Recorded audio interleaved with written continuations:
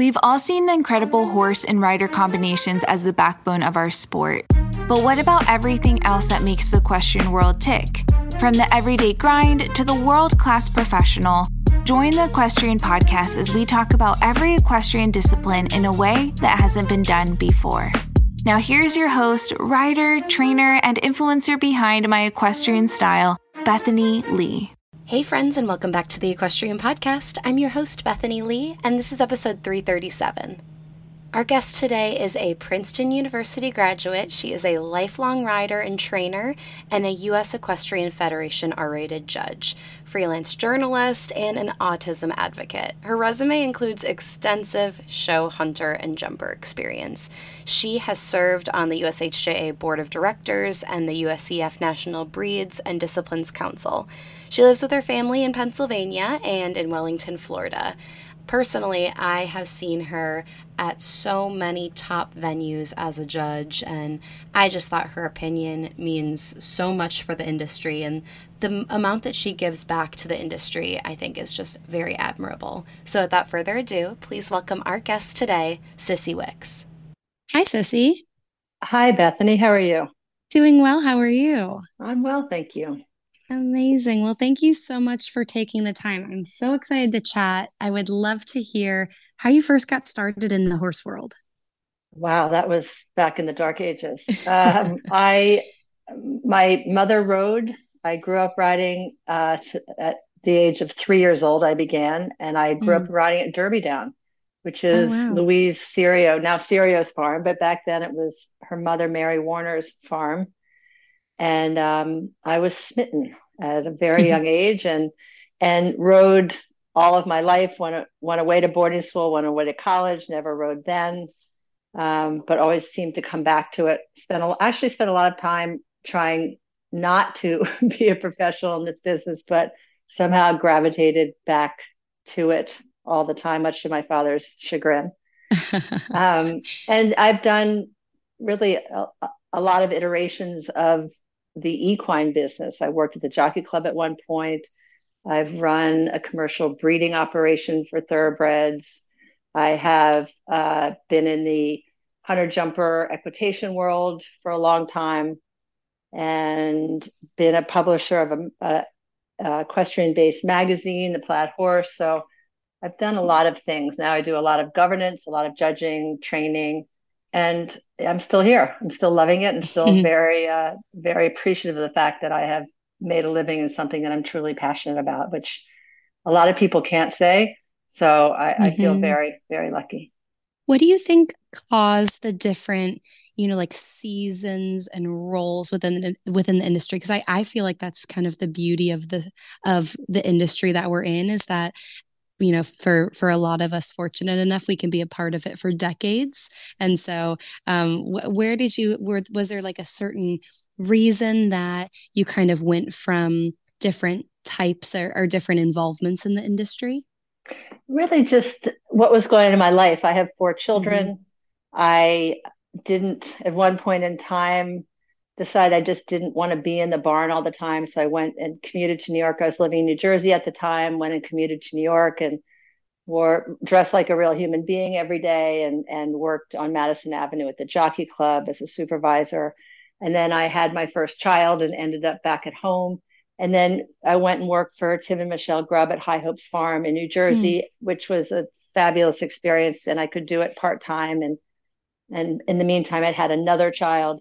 So being able to move in and out of this industry and all of its various levels and layers has been a godsend in terms of what else is going on in my life. So through the birth of 4 children and through really just trying to figure out, it's still trying to figure out what it is I want to do, what I want to be.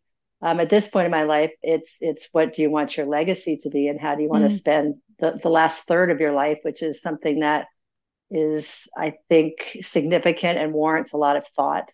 And I think with my perspective, having been in a lot of aspects of the equine industry and worn a lot of different hats, you gain a perspective where you think maybe you can see the evolution of things, maybe you can change things for the better, and maybe you can give back to a world that has given me and my family so much. So a lot of what I do now is centered around governance. It's centered around, I still love to ride. I still love to train. I still get an enormous kick out of competing and watching competitions. And I think I'm an adrenaline junkie that way. So, but it's nice to be able to give back and again to gain some perspective, and maybe see how we can improve and guarantee sustainability in this world, which I think at this moment in time is struggling in terms of not only social license, but the cost of competition, the cost of animals. We're pricing ourselves out, the availability of open space. I mean, it goes on and on and on. Definitely. You've been vocal around some of the challenges and issues with hunter and equitation judging, and being a hunter jumper trainer myself, have definitely seen that part of the world maybe having some challenges. So I'd love to talk about that, but before we do that, tell me a little bit about what you personally look for in a good hunter round. I think a good hunter round is certainly qualified by athleticism, by movement, by style of jump. It's not, I mean, is it a beauty contest? Yes, of course it is. But the horses also have to have the basic requisites of athleticism and of style and of movement. And then those are the basic building blocks. And then from there, we can go into the nuances of what makes one round better than the next. And certainly we're talking about this in generalities. I'm talking about these attributes based on the fact that all the horses are going around and without flaw, without error. Yeah. So this is what the evaluative process is. Right. In your opinion, what makes a good hunter judge? I think a good hunter judge is somebody who has a lot of experience. And I work on a task force right now, USEF task force, with some very, very experienced and talented people. One of whom is Fran Dottley, who has been doing this a long time, and is actually the chair of our education committee at the USHJA. I'm on the board of directors at USHJA, which is the United States Hunter Jumper Association. And Fran, in one of our first meetings, said something that I should just get tattooed somewhere. It's we are trying to make horsemen into judges, not judges into horsemen. Yeah. So the idea is we take people who have basic knowledge, or actually extensive knowledge, extensive experience, who understand the attributes of a good hunter or a good equitation rider, and we teach them how to judge a class. And that involves how to manage a judge's card, how to order a class, how to do some things that are as pedestrian as working the loudspeaker or working the walkie-talkie, interacting with other judges, interacting with the announcer, organizing your day, that kind of thing. So we're not trying, our educational processes at the moment are not addressing what people should know as a foundation of knowledge, which is what makes a good jump, what makes a good mover. And it's not like learning science. It's subjective, right?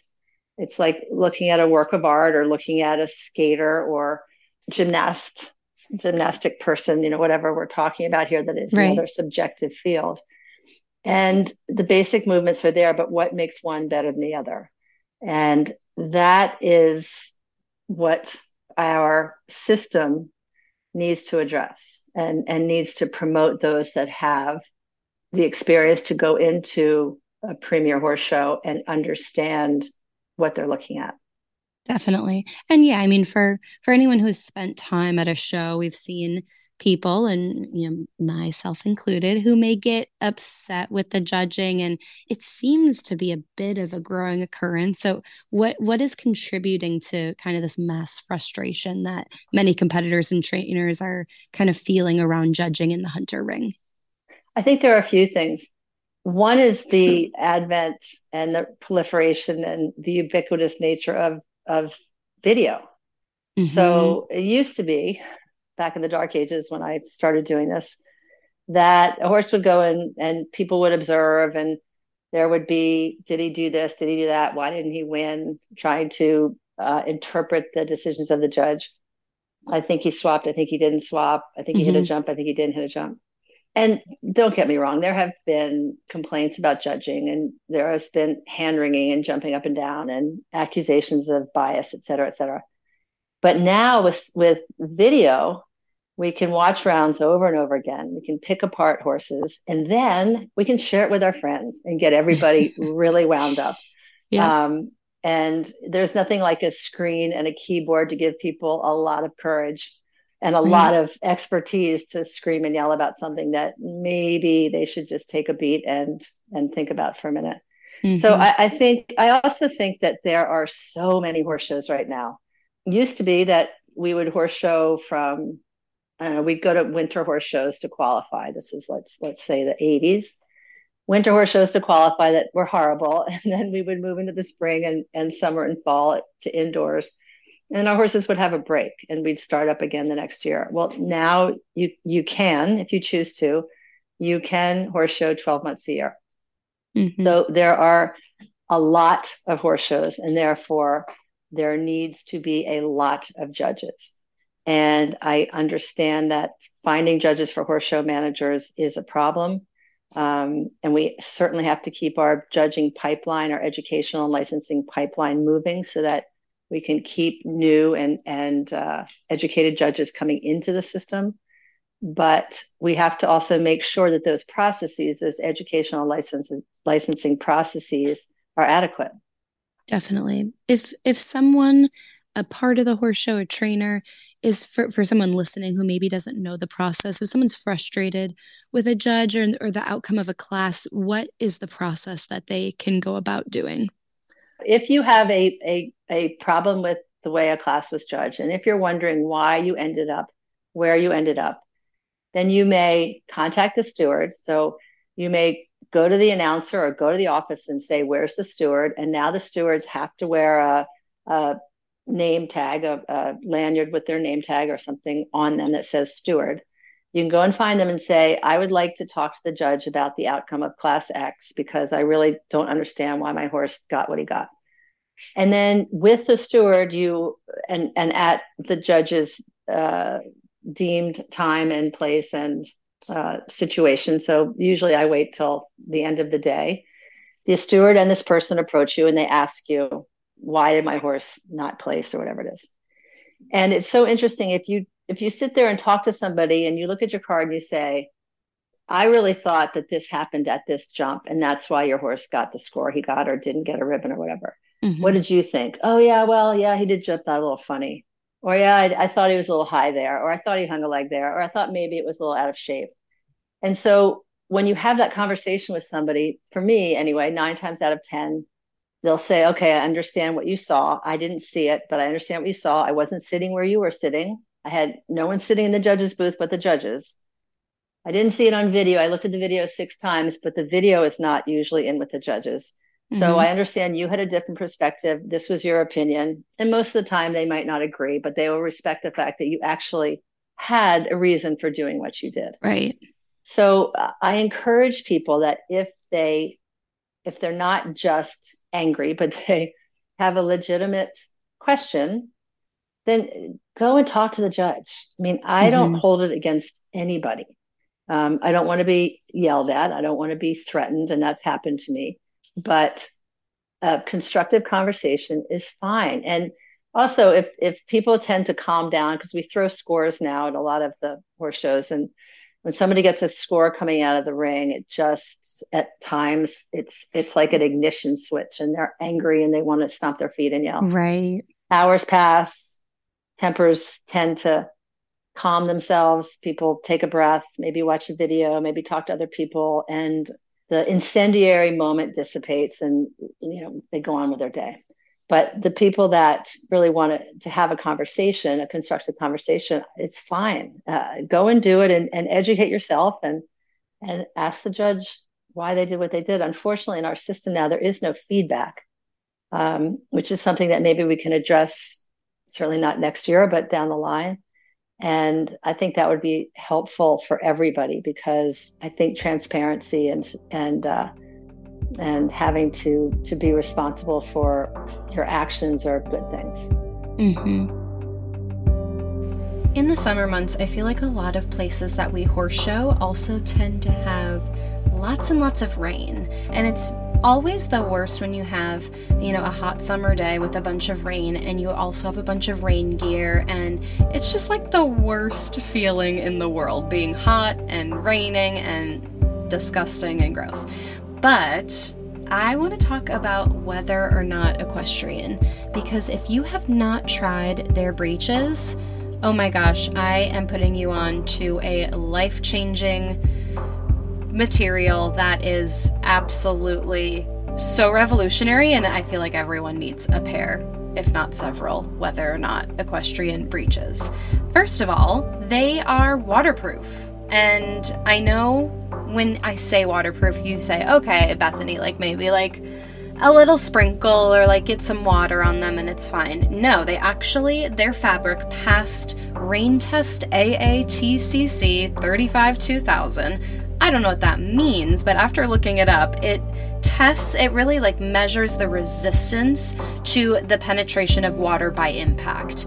I, again, read this on their website, looked it up to actually see what the heck it was. Still didn't believe it. So I have a couple pairs and I put them on, went right to the barn, into the wash rack, and I ran the hose over my leg. And I was absolutely shocked how the water literally ran off my leg. Normal, riding breeches, not to mention they fit so well. They're so stretchy, they're so flattering. There's a zipper in the back, right below your waist band that literally holds your phone, so you don't have to wear anything or worry about your phone slipping out of your pocket. It's just so well made, and to top it off, the fabric is not only comfortable, stretchy, incredible, it's literally rain resistant, which is just, I think, so revolutionary for our sport. So, you've heard enough from me blabbering on. You need to go try them for yourself, because I didn't believe it until I tried them for myself. So go visit their website. It's wonequestrian.com. So whether or not equestrian.com. Again, that's wonequestrian.com. Get yourself a pair of these breeches and tell me I'm wrong. I dare you. They changed my life, and I cannot wait to ride in them in Florida and in Kentucky all summer. I mean, truly, thanks to whether or not equestrian, rain does not have to freak you out anymore. So go check them out. You will not be sorry. What would be holding the organization back from, I'm guessing just logistics, but holding judges back from having a system where the cards get published for people to go look at any time of how they did on any class?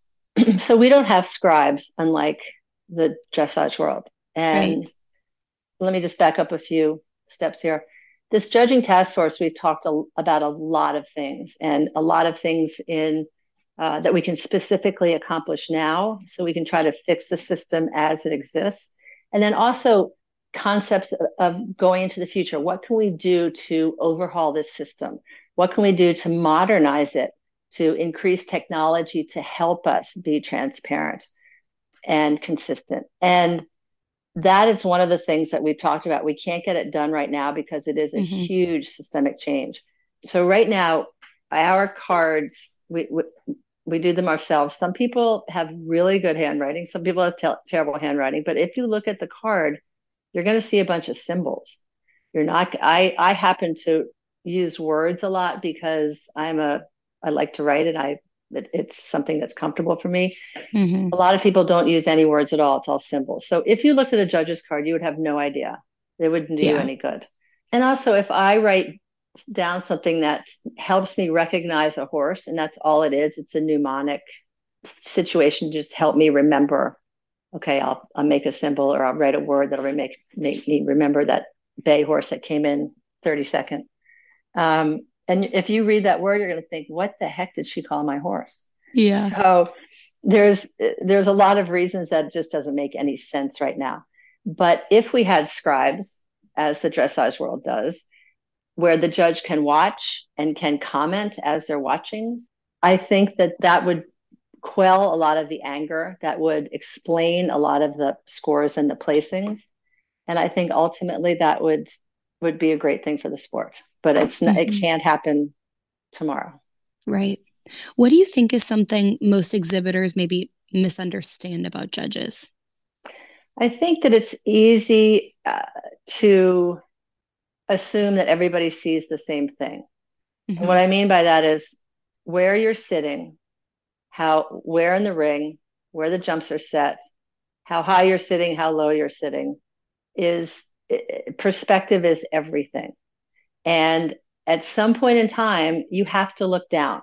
Again, we don't have scribes. At some point in time, we have to look down and write something down, or whatever it is, sneeze, whatever it is, and you might miss something. You might miss a horse step off a lead for a step.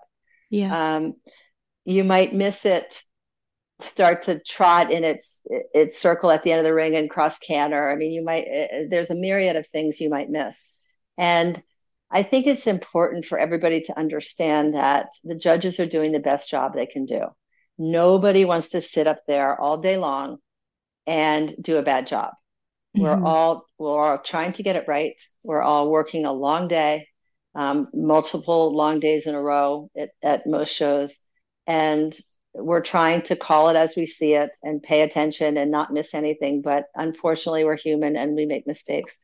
The other thing is not everybody agrees on who should win. So some judges are very hard on, let's say, rubs.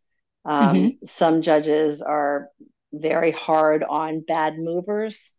I'm not one who loves a terrible mover, a really climby mover, but some people I think are more used to that and don't penalize that as badly.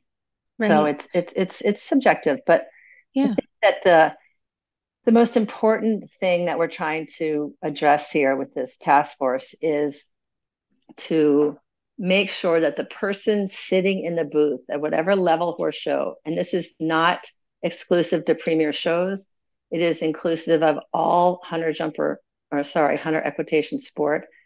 The person who is sitting in that booth should be educated and equipped and knowledgeable enough to be judging that level of competition. So if you're at a premier show and you walk in and you have either never heard of the judge or the judge's resume has never included competing at a premier show or judging a premier show, or we could go on and on with resumes, then perhaps they aren't the person that should be sitting in there judging the highest level of the sport.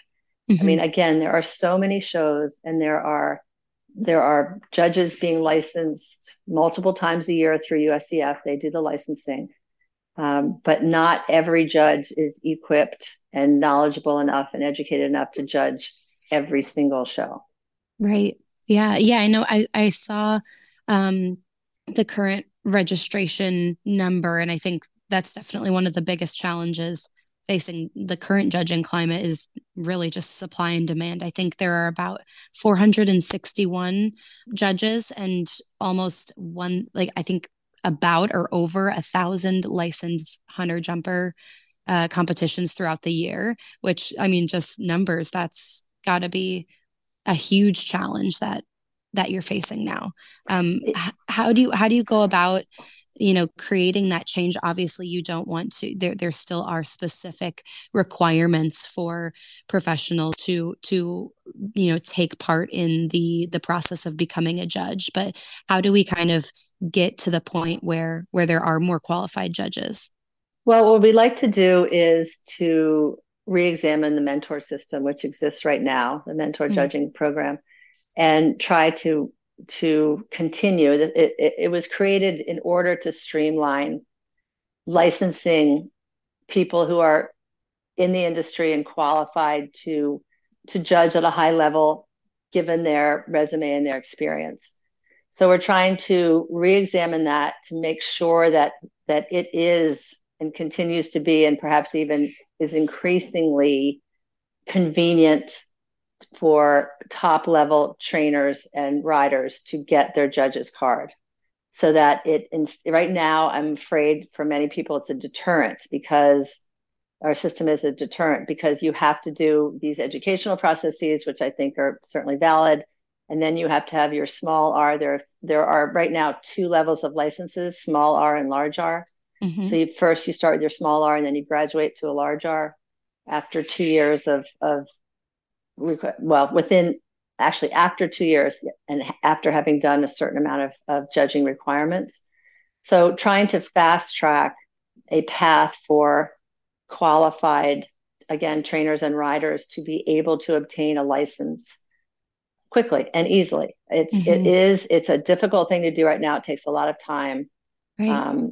It's not that the process is difficult, it's the requirements and the time. Now, I think it's important to understand that just like an educational system, not everybody starts in the same place.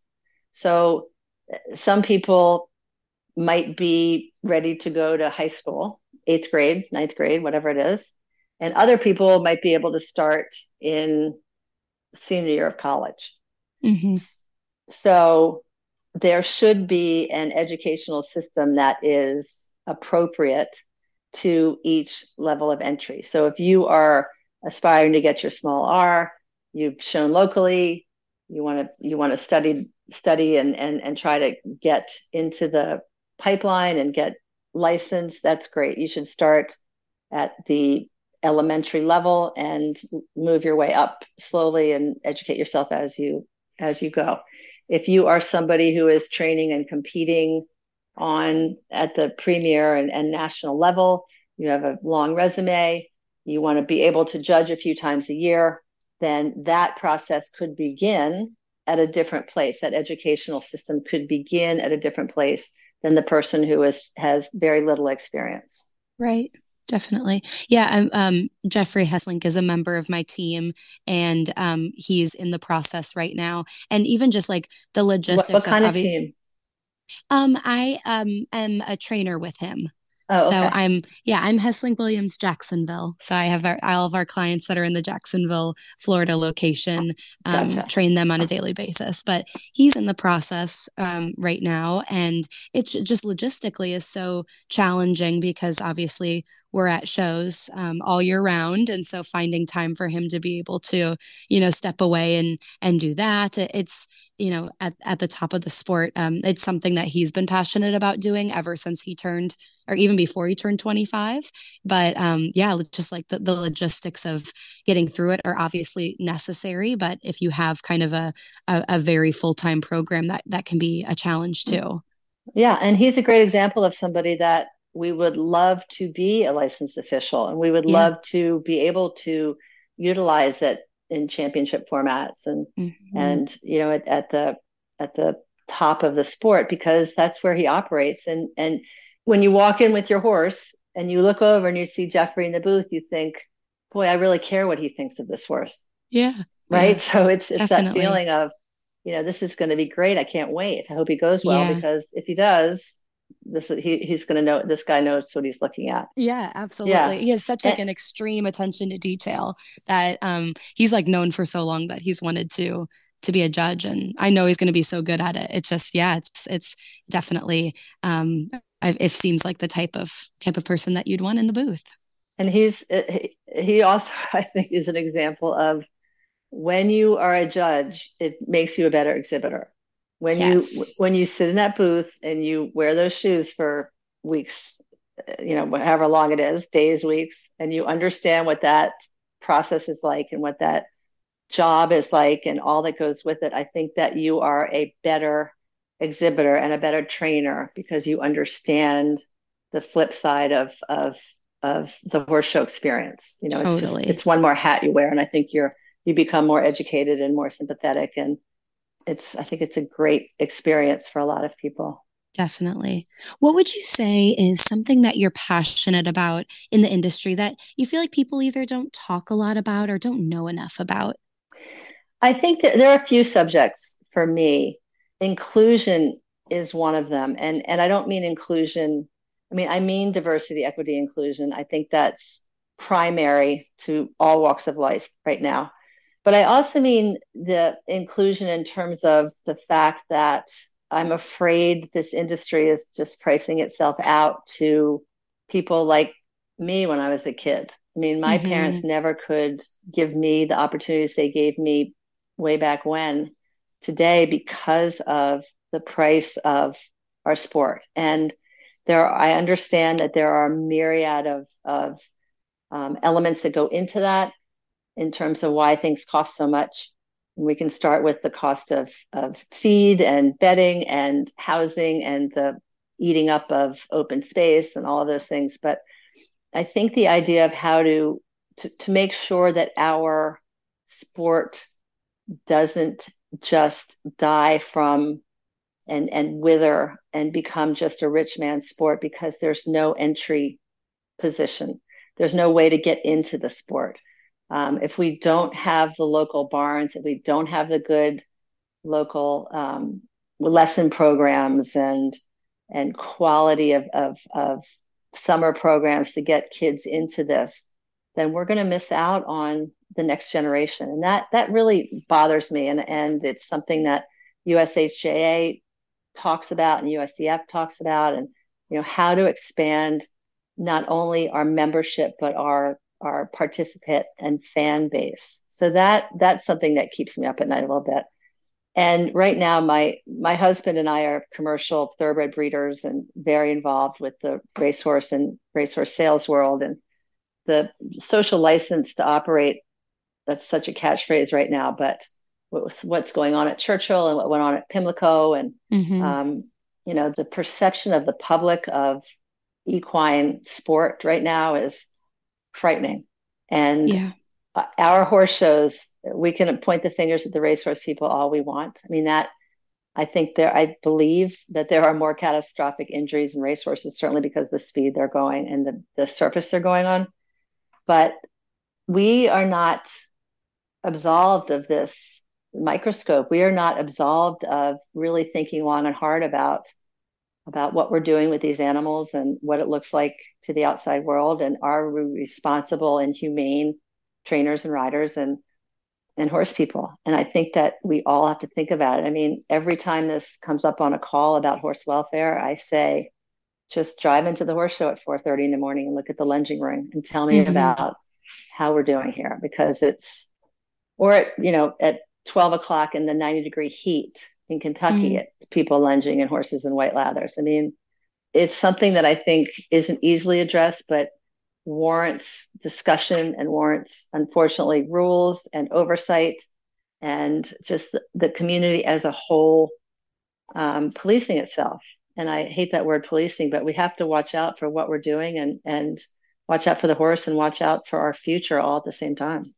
Definitely. Yeah, I think that's a great point. Well, Sissy, thank you so much for taking the time and sharing a bit of your story. And I think it's incredible what you're doing for the industry. And there needs to be people just like you who are, really up ahead of the industry and giving it a voice and trying to work towards solutions to getting it at a better place. So thank you so much for all you're doing, and I wish you all the best. Well, that's very kind of you. Thank you for having me on. All right, that is all I have for you today. Thank you so much for tuning in. If you liked what you heard, please take a minute and write a review on iTunes. I would so appreciate it. It helps people like you find the podcast, and it helps me get some killer guests. Thank you so much, and I will talk to you next week.